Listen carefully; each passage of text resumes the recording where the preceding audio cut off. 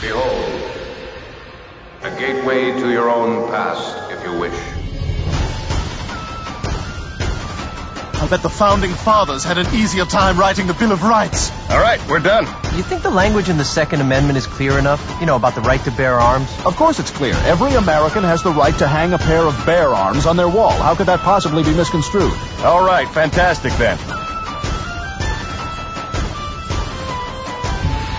History's strange, it's alien, and it won't give us what we would like to have. Endowed by their creator. It's the headline at BillMick.com. It's also something we're going to kick around in this hour of Dave Does History on Bill Mick Live. The follow-up line to that in the Declaration of Independence is with certain unalienable rights.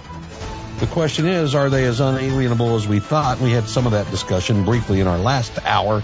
Didn't really take it as deeply as I would have liked to, but it was there. And Dave Bowman joins us every Tuesday for Dave Does History here on Bill Mick Live. He's in Silverdale, Washington. Dave, good morning, buddy. How are you? I waited till I saw you drinking coffee. I was going to say, you waited until you saw me pick up the coffee cup, and then... I'm good, Bill. How are you today? I am well. Interesting thoughts on the Newsom-DeSantis debate in the last hour. Some folks thinking not a good idea at all. I think it's an opportunity for DeSantis to shine without the distraction of other Republicans throwing bumper stickers at each other for this so-called debate tomorrow night. Well, you know me, I'm a cynic. It's an opportunity, all right, but it's an opportunity for ratings, and that's about it. So. You think that's it? You don't think the two governors is as diametrically opposed? And I've lived in both states. I had the Central California experience, and you were there and a big part of it. And I love the area. I loved Oakdale. I loved my kid being in school in Oakdale. It was great. It's a wonderful community. I miss it. I miss it every day. But the politics and the ideas of freedom and liberty that you like to talk about so frequently are different in California than they are anywhere else on the planet. Gavin Newsom is plug and play. He's just a typical California Democrat. He's no different than Jerry Brown. He's no different than Arnold Schwarzenegger. He's just plug and play. And DeSantis, last time I checked, was a distant second. Oh, yeah, very distant. In the Republican nomination. So, really, I mean, somebody's getting ratings from this, and it's not me. Well, and we've been talking about all these freedoms and rights, and in our Constitution, we have amended it to have the Bill of Rights, but it was not what was proposed by Congress. Let's talk about that Well, today. In 1789 this week, in fact, it was yesterday in 1789, the first Congress voted to approve the first 12 amendments to the United States Constitution. Now, these particular 12 amendments are notable because they are colloquially known as the Bill of Rights. This was something that I think we take for granted today. In fact, you can buy a separate Bill of Rights, poster and stuff. In fact, I have one over there. But the Constitution itself says that every amendment is part of the Constitution. It is the Constitution. It's not an amendment, as in something that we look at separate. And it becomes right. Constitution. It is the Constitution, period. Yeah. Which is, important to keep in mind because these are rights that these are not necessarily unalienable rights or inalienable rights or even civil rights.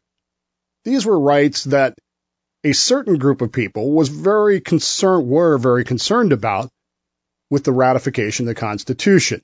You said earlier in the show about the founders and their prescience and looking forward and securing these rights and things like that. Didn't trust themselves or their posterity. Absolutely. They didn't, but there is a reality here that the Federalists, the people who were pro-Constitution, tended to be more Pollyannish in their look at human nature. They tended to believe that the people would be attentive, and they tended to believe that the government would be respectful of the things that they had written down, whereas the Anti-Federalists did not. They firmly believed that had the Constitution not been amended, not been supplied with its Bill of Rights, that the government would turn into a giant, unaccountable, centralized federal government running everything, including subsuming the states to its will.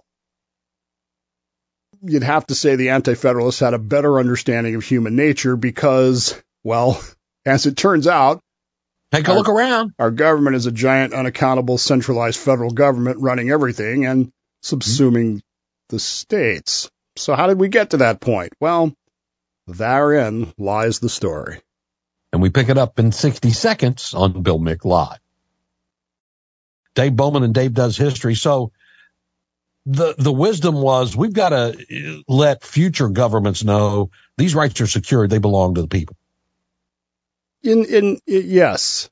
And you've got these two schools of argument that for our purposes we'll call Federalist and Anti-Federalist, but it's a little more sublime than that. I actually have this white paper theory that I've been working on for about 14 years now, that the libertarian movement of today, not the Libertarian Party, throw those people out, the actual libertarian line of thought is the ideological grandchild of the Anti-Federalists. The Anti-Federalists opposed the Constitution as proposed because they felt that it did not protect individual liberties, which is what we had been fighting for against the British. Mm-hmm. And so they demanded and won the concession in several states that in order for them to vote to ratify, the first thing that would happen, the very first thing Congress would do, would be to propose a Bill of Rights. These rights would then be sent to the president for his approval and then on to the states, which will happen next week in 1789. They will be sent to the states for ratification, and subsequently they will become part of the Constitution enshrined. Now, their primary purpose here is to protect individual liberties because it was felt that the Constitution as proposed did not do so. Now, keep in mind that James Madison, who will become the father of the Bill of Rights, argued vociferously that it wasn't needed, that the Constitution already protected those rights. His philosophy was that if the Constitution didn't say you could do something, you couldn't do it as the government. Now, the problem with that is that he will ultimately be opposed by Hamilton, Alexander Hamilton, whose approach is that if it doesn't say you can't do it, you can. So in that aspect of things, it turns out that the Anti-Federalists were right. They also wanted to limit government power. They wanted to ensure that government was by the consent of the governed rather than the way things tend to happen in human history. They really wanted to address the concerns that the Anti-Federalists had had because it wasn't clear, Bill, in 1789, it wasn't clear that even if we got the Constitution ratified, even if we got this Bill of Rights, it wasn't clear that it would continue. It's very possible that this thing could blow up in our faces, that maybe George Washington, the first president, turns out to be a dictator, and maybe the whole thing falls down. They wanted to address all of those concerns, all of those things that the Anti-Federalists had talked about, and they wanted to continue the philosophy of enlightenment, which is fascinating to me, but far beyond where we need to be for this right here. They were concerned about preventing tyrannies and protecting minority rights, and they wanted to set precedent for constitutional law. All of these reasons went into these 12 amendments that they would ultimately propose because they needed to answer the arguments of the Anti-Federalists. They needed to keep their word. This is something that, politicians today, I don't think really grasp. This idea if you give your word that you're going to do something, you should probably actually do it. So the states that ratified the Constitution said, okay, we're ratifying it, but here's a list of things that we want to see added. Here's a list of things that you will do, or maybe we withdraw our ratification, which is another folder we don't want to open today because that's a question. Can you unratify something that you've ratified? Well, based on the history of amendments, the answer is yes, but sure, we'll see what happens with that. But in the meantime, Congress gets to work and they come up with 12 rights that they want to make sure will be in this Bill of Rights. Now, the most important thing to keep in mind is that my favorite myth about the Bill of Rights is that they are in the order of importance. In other words, the First Amendment is the most important, the Second Amendment is the second most important, the Third Amendment, which nobody can tell you what is the third most important, so forth and so on, right? Mm-hmm. That's not true. In point of fact, there were 12 amendments proposed. And what we call the First Amendment was actually the third as proposed and down on the line. So what happened to those first two amendments? Well, therein lies the story. And we're going to have some fun with it as Dave Does History continues in moments on Bill Mick Live. We let you in at 321-768-1240 in our final segment. And one of those fun days that we dig into things with an angle that we didn't necessarily have before. And I'm thankful that Dave is our resident historian and Tuesday research chapter of the show, research segment of the show. So we're back in a moment with Dave Bowman. Hey there, this is not Dave Bowman from the Dave Bowman Show. I'm just written to say what he would say here. Are you intrigued by the U.S. Constitution and eager to dive deeper? Well, you're in luck. Head on over to thedavebowmanshow.com and simply search for Constitution Thursday. We've got insightful discussions of the history and meaning of the Constitution. Discover the rich history and significance of our nation's guiding document. That's thedavebowmanshow.com and search for Constitution Thursday. Our weekly dive into history. Dave Bowman joins us on Bill Mick Live. The McPherson Financial Group are our sponsor.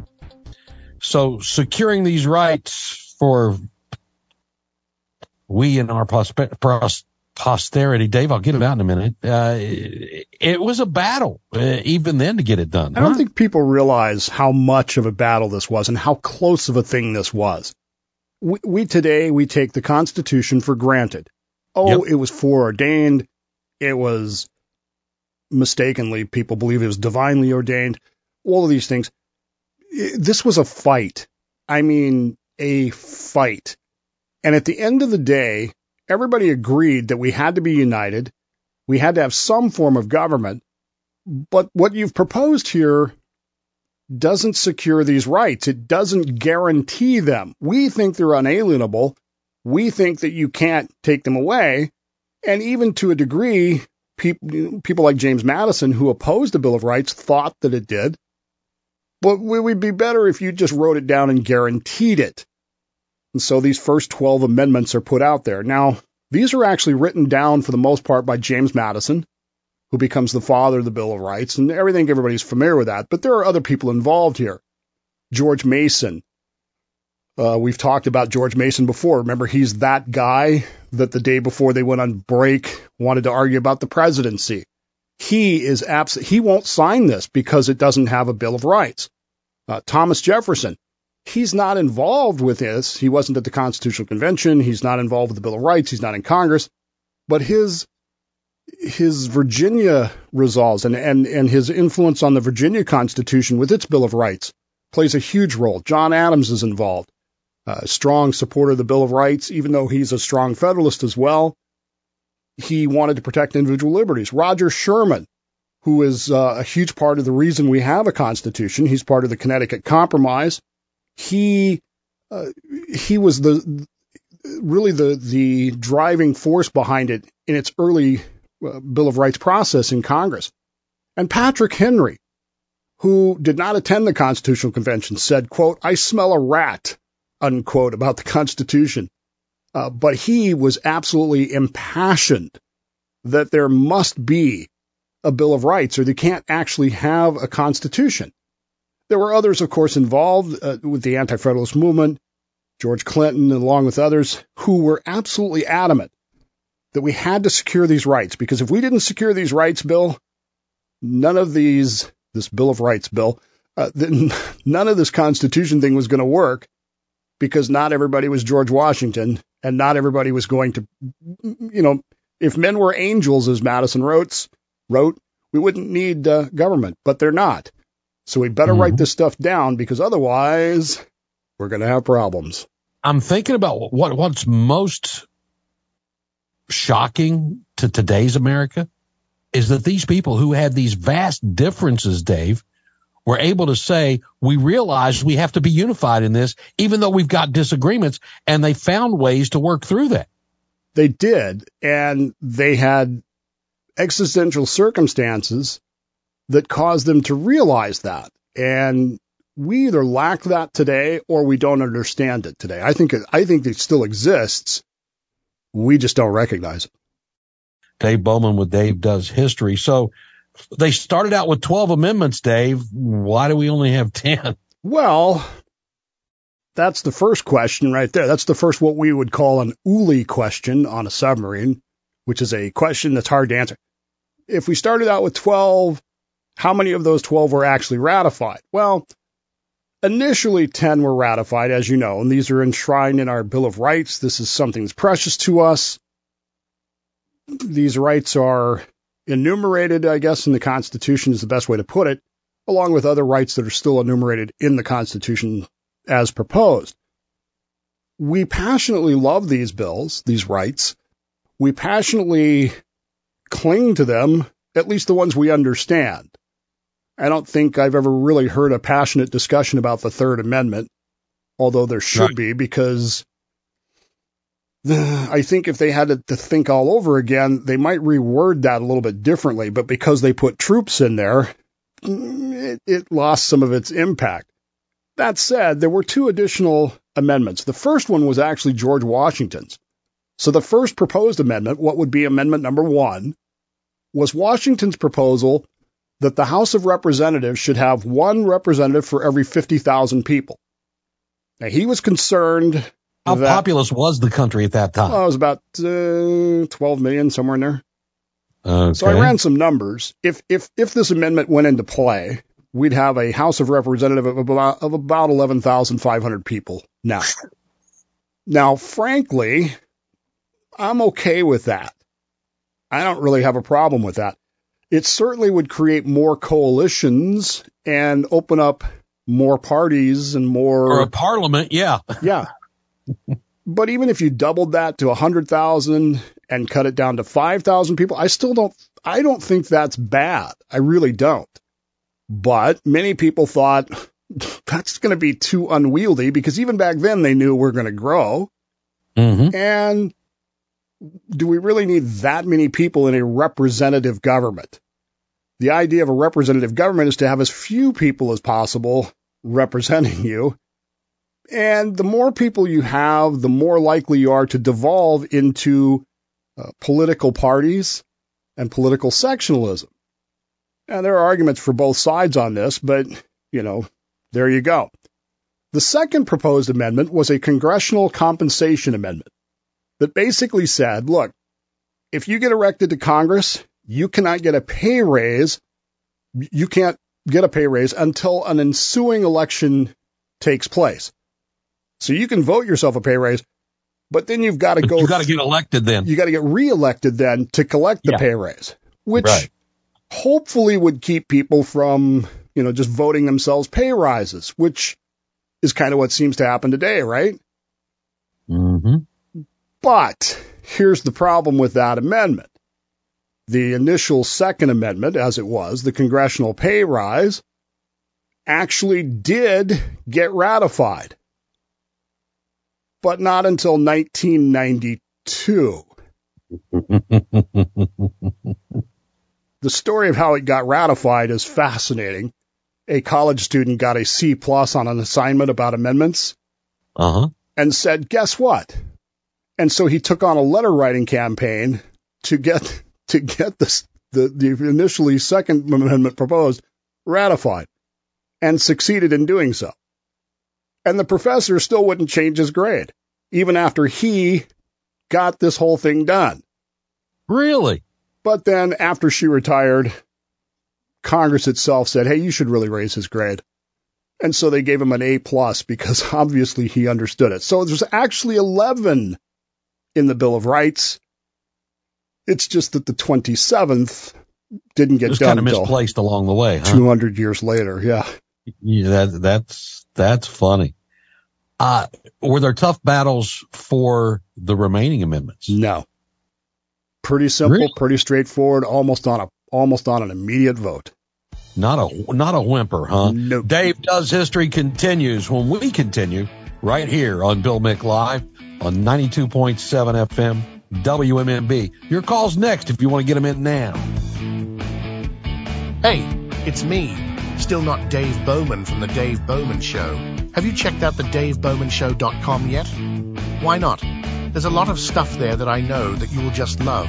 Plus, we need the downloads to bump up our metrics to maybe make some actual money. So, get on over to the DaveBowmanShow.com. Seriously. Right now would be a great time to go to the DaveBowmanShow.com. Okay, maybe you should at least finish this podcast first. But then you should go to the DaveBowmanShow.com. That's the DaveBowmanShow.com.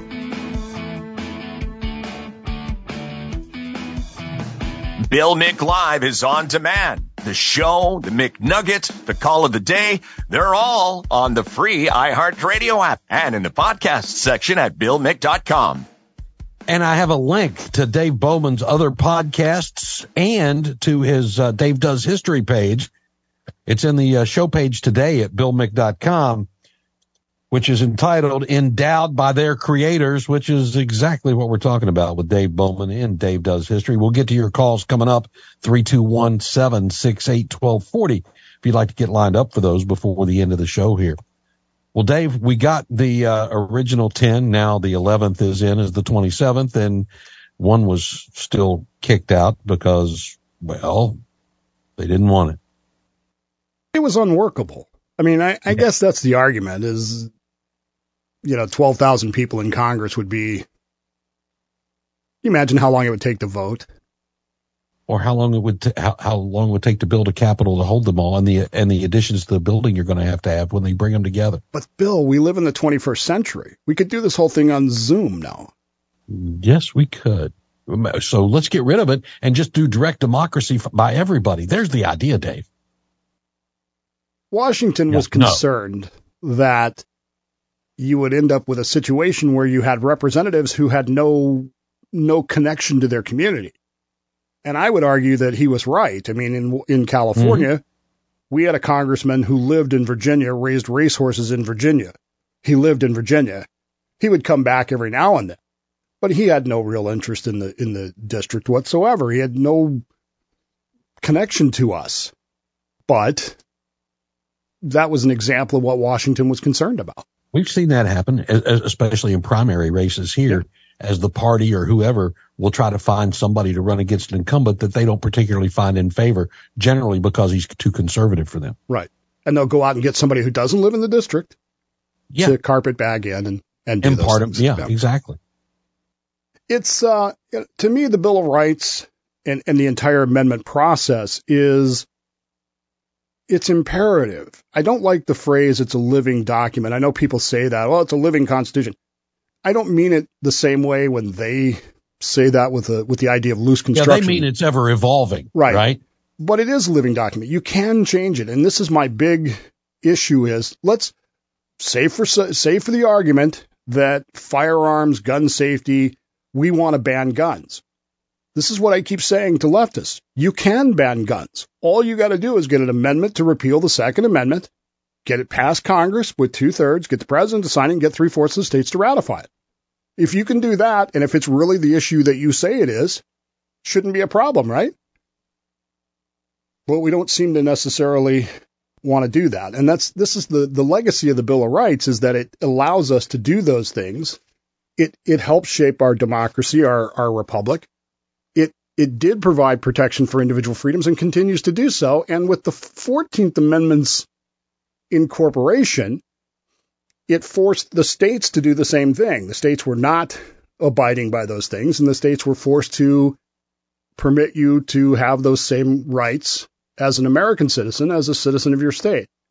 It is the cornerstone of our Constitution in many ways, even though it was laid after the Constitution was ratified.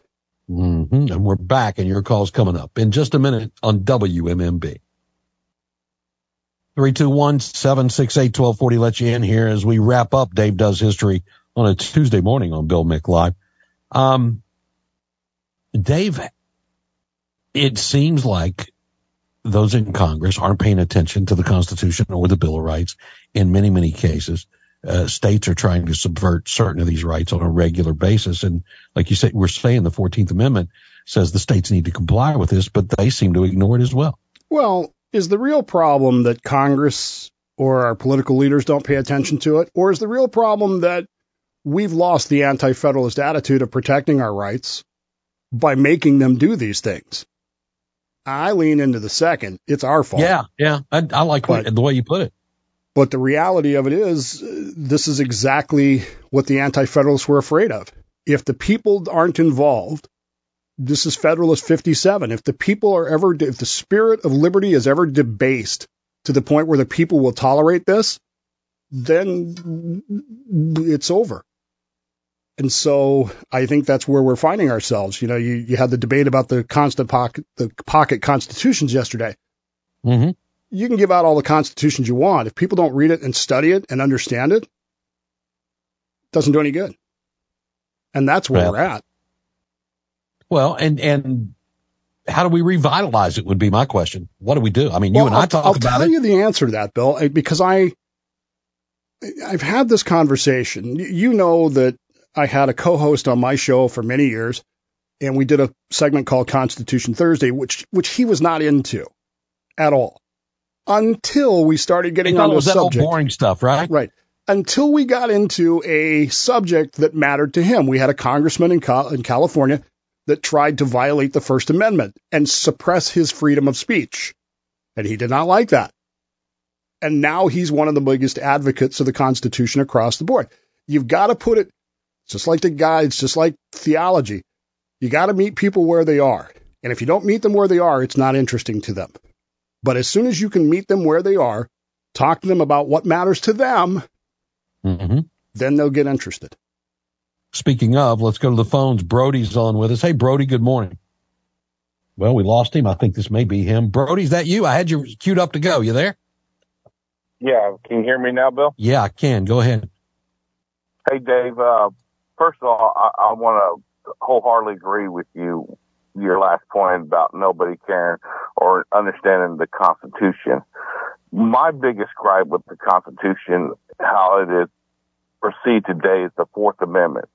You know, the right to be secured in your person's places and effect.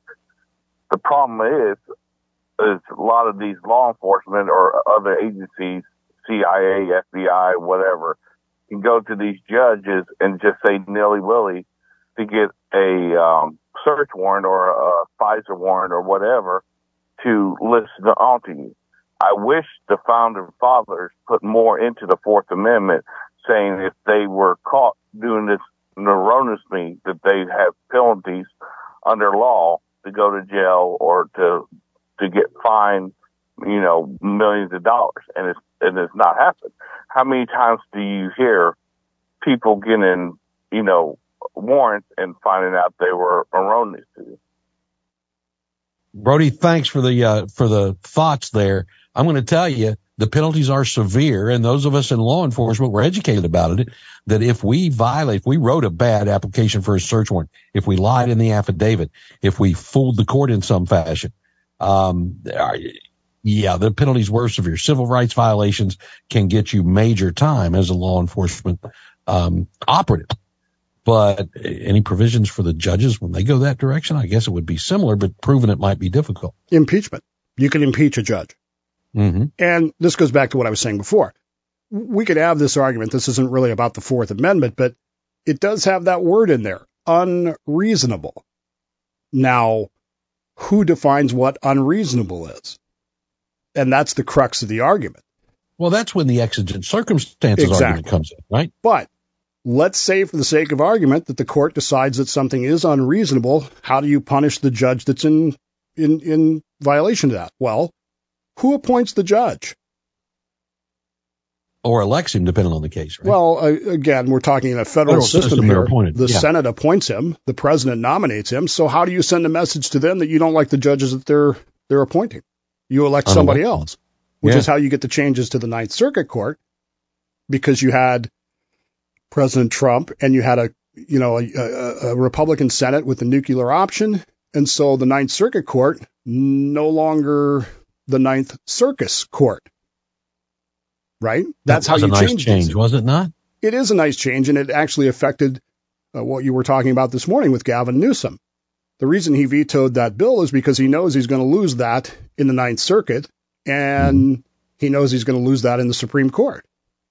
So why would you do that? You're not Ted Lieu. You don't, chase things out to never-ending lawsuits. But yeah, I get your feeling, because I feel the same way about unreasonable searches and seizures. I feel the same way about any police officer that does that. My question is, why do people settle with them? Stop settling with them, make them get on the stand and admit that they knew that it was unreasonable, and then ask them why they did it anyway. And you'll start seeing more impact of that and less of that happening. You said something else. We were talking about how we bring this home to people, and when it's their particular hiney on the line, then they're engaged and then they're ready. We have stopped having a collective look that there's something bigger than the individual, that the country itself is something worth fighting to maintain, and the traditions and the history thereof are worthy of that support. It's all individualized anymore, Dave. We don't have the unity. This is, again, going back to freedom and liberty. Freedom implies a unity of purpose.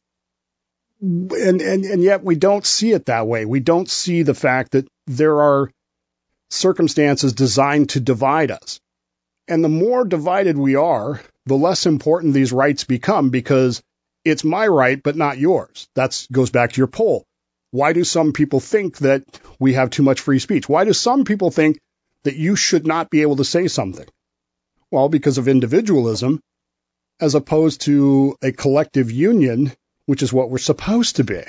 And I just, it's sad. It's sad to watch. In some ways, Bill, I'm sad that I'm alive now instead of in the early 1800s. But, we had these same arguments back then. We had Congress passing laws restricting freedom of speech. The difference was we were willing to stand up and fight against it.